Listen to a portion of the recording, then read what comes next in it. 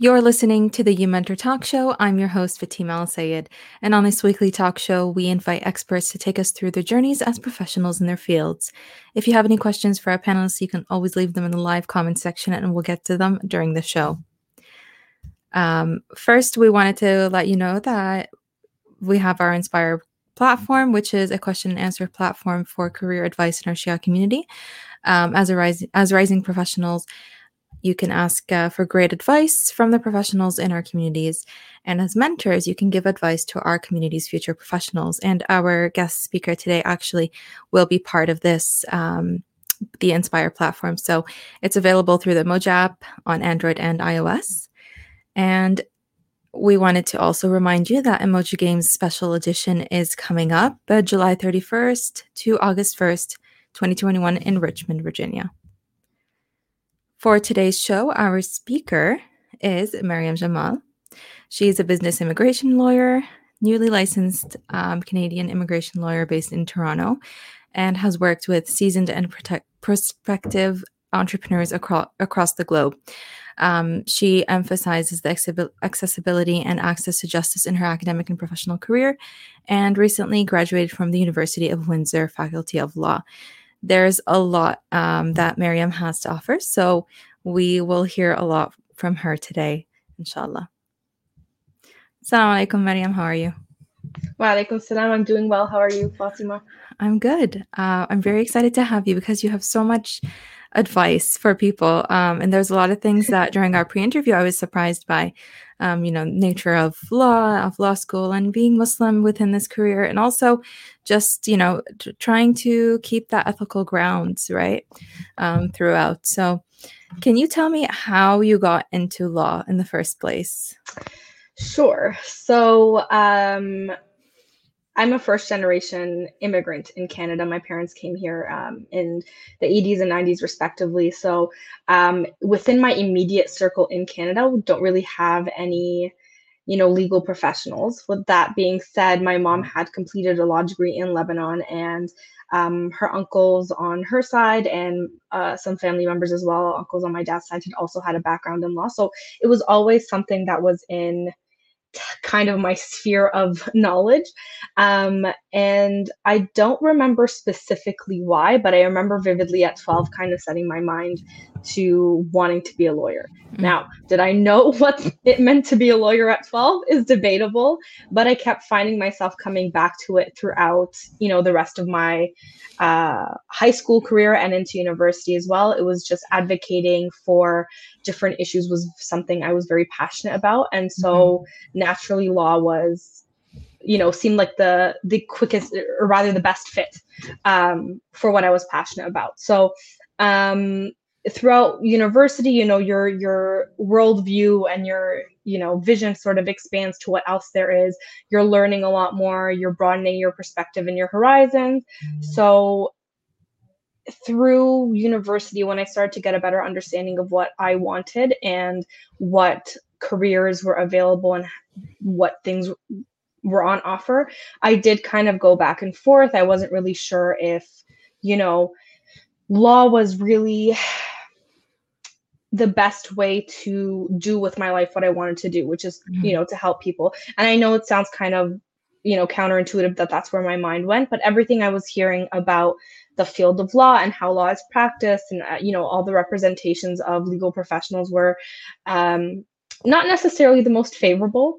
And so I was, rightly worried that I was going to invest all this time and energy into something that is completely different than what I wanted to do with my life. But was it from like community, or was it from people who had been within the field? Was it from like professionals, professors? Where were you getting that information? It's like a combination of things. I remember distinctly, there is a lot of misperceptions about what it means to be a lawyer and what lawyers actually do within a lot of our communities. There's, the whole lawyers are liars a phrase that keeps circling, which, could not be farther from the truth.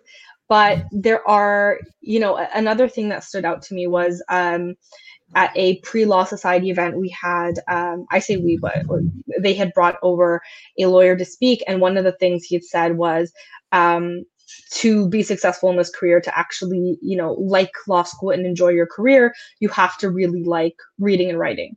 And Mhm. I was, at that stage, I was like, I'm not opposed to reading and writing, but that's not what That's not all you wanna do. that's not all I want to do. I can't, like, I couldn't really imagine that my entire life, we're talking careers are like 40 plus Yeah. years, right? To just spend 40 years reading and writing and highlighting seemed like from the furthest thing that I wanted to do. I really want to work with people and be more impactful in the issues and in the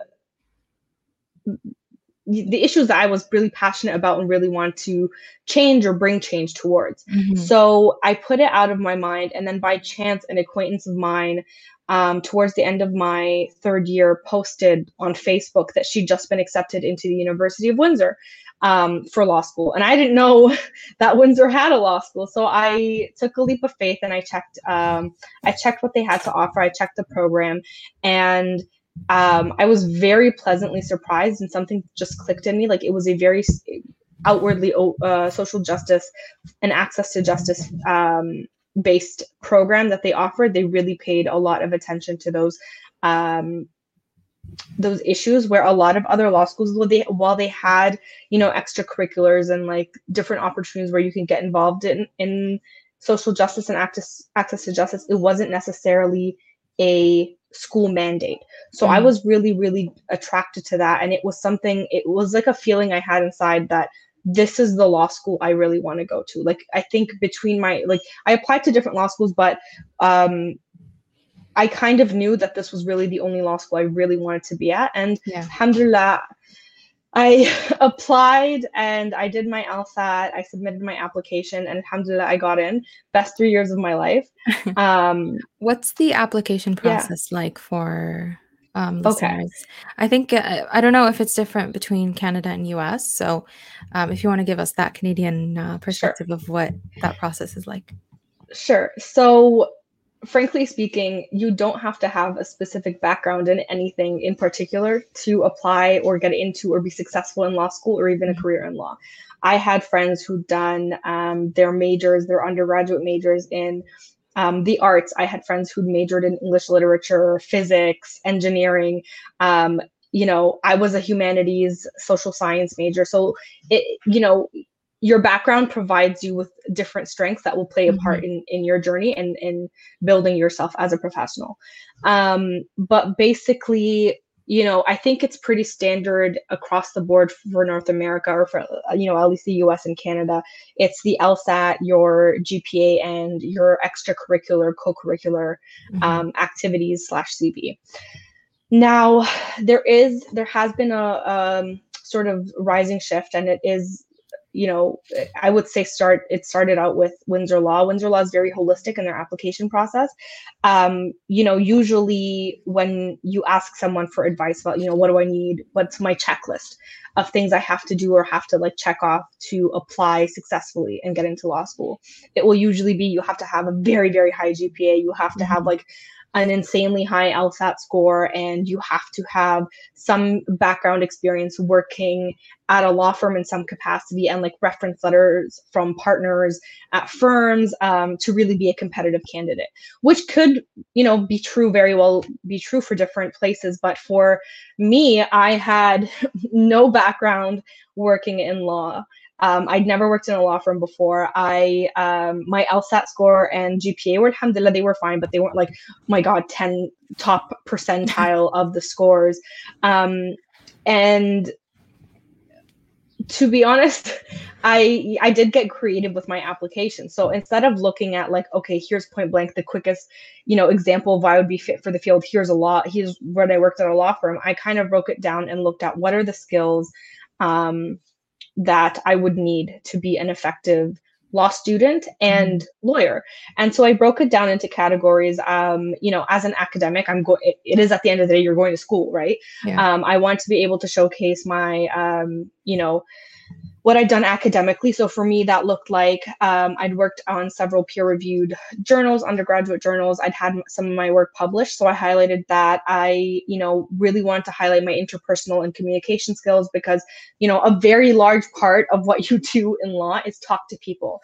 People are coming to you with problems or issues, and you need to be able to communicate and, absorb the information they're giving you and be able to strategize, and more importantly, I would even say, is reassure them and empathize with them, right? So interpersonal communication was really important. Leadership skills, when you're strategizing, when you become a lawyer, the more seniority you have, the more you're likely to be the one who's setting the strategy and making the decision. So you want to be able to show your leadership and your teamwork skills. So I broke it down that way, and I looked at the different experiences I had, and I tried to categorize it in terms of what experiences helped me develop each of these skills that I believed that I needed to be a good lawyer, that I could demonstrate to the admissions committee. So again, none of them were legal experiences, but I really drew on those different things. I'd been involved in different undergraduate students unions or student societies. I'd worked, I was actually a resume advisor at one point at University of Toronto. So I drew on that, my ability to synthesize and translate information into specific formats and specific, more legible and digestible ways. I worked with a nonprofit that really focused on, what was important to me was it was called Mosaic Institute. So it really focused on appreciating the mosaic of cultures and experiences in Canada, and what those experiences looked like for people from different backgrounds. So I focused on those things that I was passionate about and put them all together to build this sort of on paper explanation of who I was or who I wanted to be. And I said a little prayer. I ran it, my friends and I ran them by each other, and we just sent off our applications, and alhamdulillah, got in, and it's been a great journey since. I love that it's not like you are showcasing that you don't necessarily have to have that particular experience that they tell you that you need before you get into law school, or you need to have this and you need to have that. You can draw from your own experiences and sort of, that shows, I think, skills of being a good lawyer, persuade them into accepting you.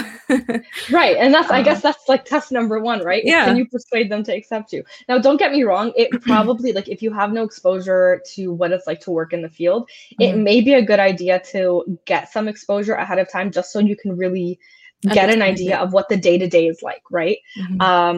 Because it's not like Suits. It's not as like fast-paced and like dramatic as everyone necessarily makes it out to be or portrays it to be. So it's a good idea to get more information, more knowledge about what you're getting yourself into, what you're committing to. But with that said, you don't really need, at least in my opinion, you don't need that to be able to get into law school. Moving on to your particular field. So you're a business immigration lawyer. What does that mean, and why did you choose to be a business immigration lawyer? Sure. So business immigration, it's sort of exactly what it sounds like. It's helping business people or businesses come to Canada or transfer employees to Canada or start up businesses in Canada, or I guess wherever they are. I'm sure it's also business immigration in the US. For economic and business related reasons. So this could include entrepreneurs who have an idea and they want to launch it in Canada, seasoned business people who want to expand or set up a new business in Canada. It could also be businesses in Canada wanting to transfer employees or individuals from abroad to come to work for them in Canada.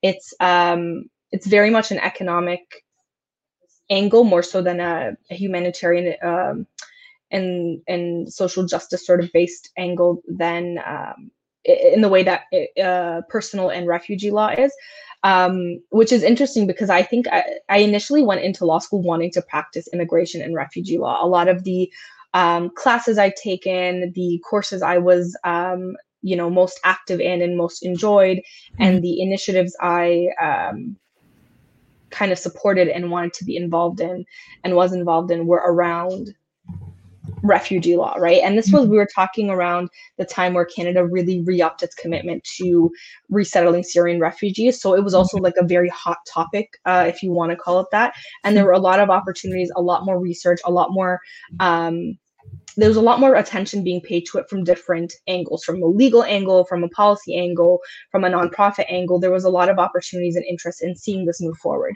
So that's what I initially, because that's what my experience was, and coming from a background, again, as a first generation immigrant, I wanted to be able to do something that paid sort of homage to that, but also Mhm. gave me the opportunity to give back.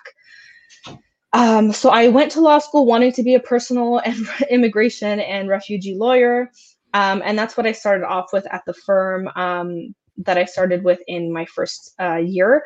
Mhm. They were practicing immigration, personal immigration, refugee law, and they hired me back for my second summer and my articling term. And now I'm I'm with them full time. But over the course of that sort of 3-4 years, they switched or they refocused their attention and their energy on business immigration as their specialization. Mm. And there was a moment where they offered me to continue on with them, and I was like, I thought to myself, this is vastly different than what I had initially wanted to Imagine. do. Is this like, am I just looking for job security? Is this really what I'm interested in? If I say no, am I closing doors to myself? Am Mm. I had to have that conversation, but I took a leap of faith again. I do a lot of that. I kind of took a leap of faith, and I decided, you know what, it doesn't hurt to try it. Mhm. Um, it's something new. It's something new to learn. It comes with its own skills and knowledge, and that's never a bad thing.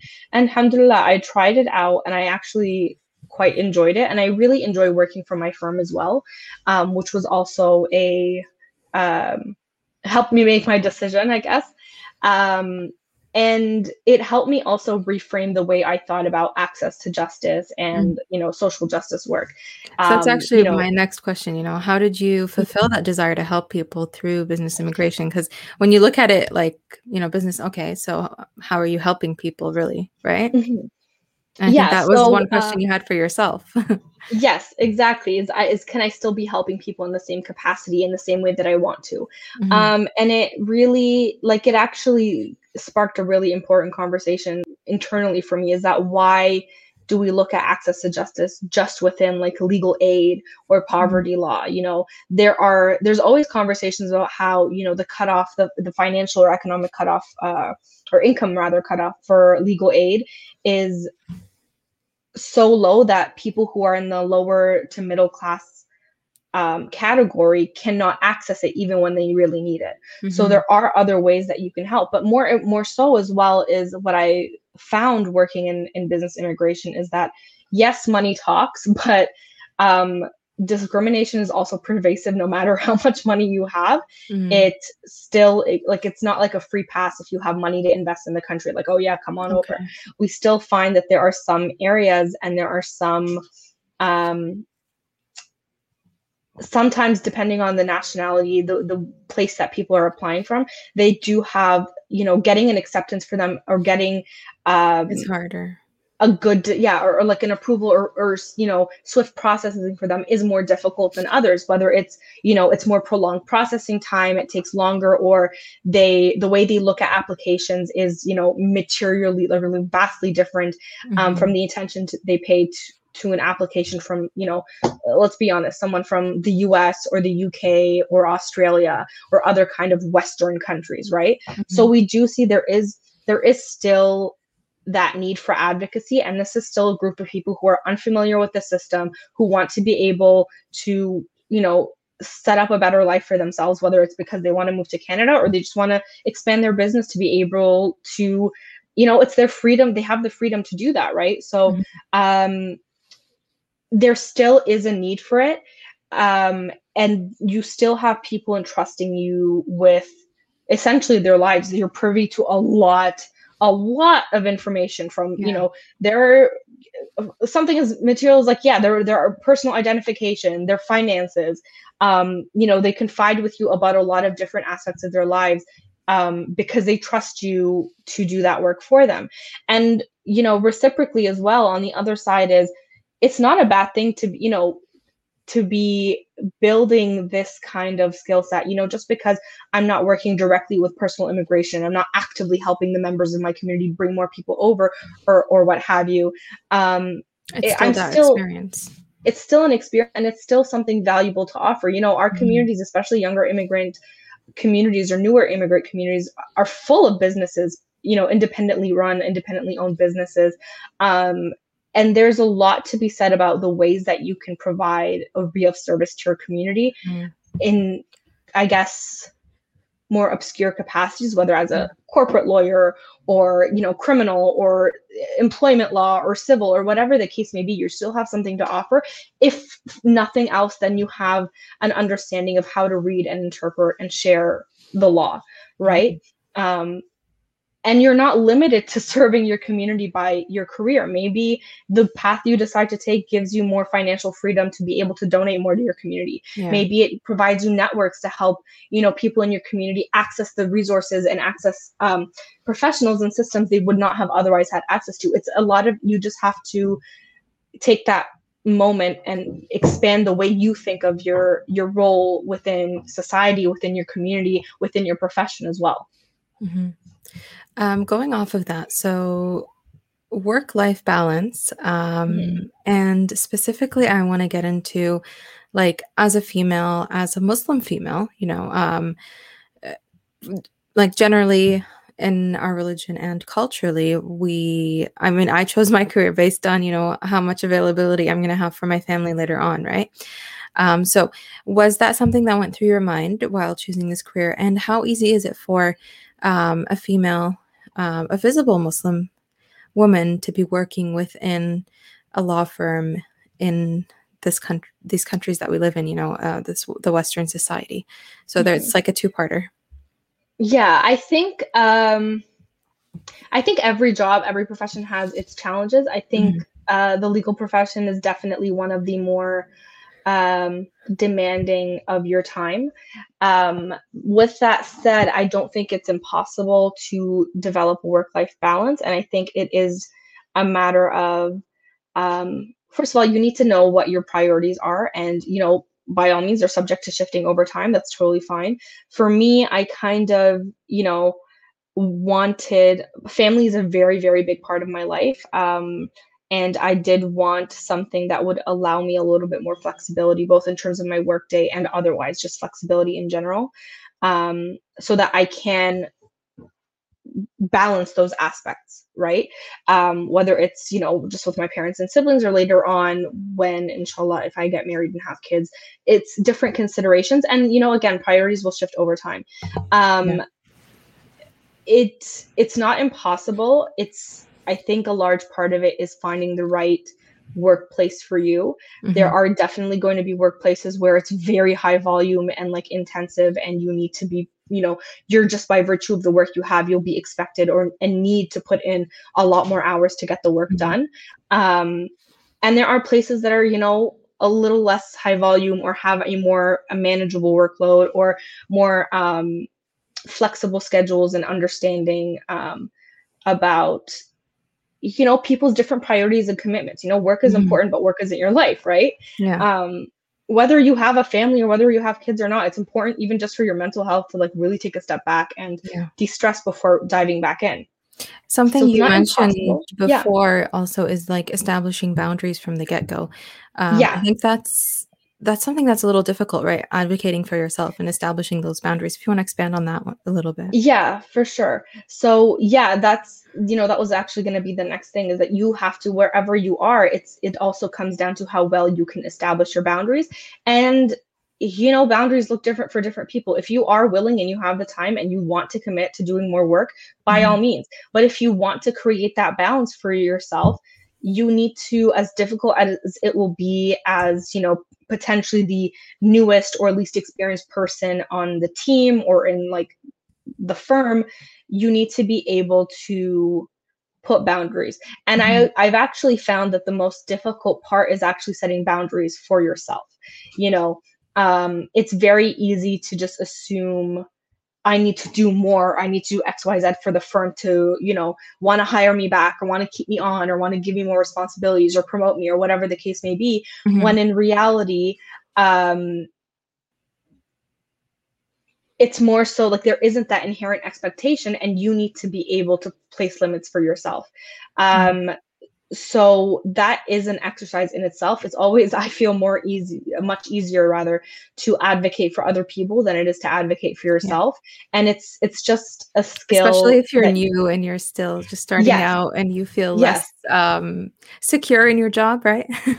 exactly, right? So it's just something that will get easier with time, and as you grow more confident in yourself and your abilities and in your value to the team, right? You Mhm. may be the newest person, but being the newest person also means you have fresher ideas, or you can look at things from a different perspective and be able to identify areas that need improvement, whatever the case may be. If you weren't valuable, they wouldn't keep you. At the end of the That's day, true. it's a business, right? Mhm. So, be confident. It's going to be a learning curve, as is every new aspect in life. And start early, start setting those boundaries so you lay a good and strong foundation for yourself. And if honestly a workplace isn't working for you, move on. Worst Mhm. case scenario, you still have a license, you're a lawyer, and you can set up as a sole practitioner and have all the flexibility that you need, right? So Easier said there than done, but yes, of course, easier said than done, but it does give you, like, it's not the that end of the world if flexibility. you have Mhm. to move to something else. Yeah. We have about 4 minutes left, but I really Mhm. wanna, bring up a crucial issue, that you spoke about during our pre-interview, which was the nature of, law school or being part of, that environment, even for, people going to journalism. I can speak from my own experiences. A lot of the culture, going into internships or going into, different sorts of, social settings, I always had to limit where I could go and what I could do.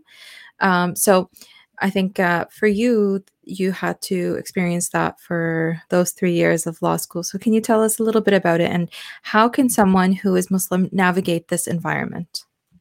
Yeah.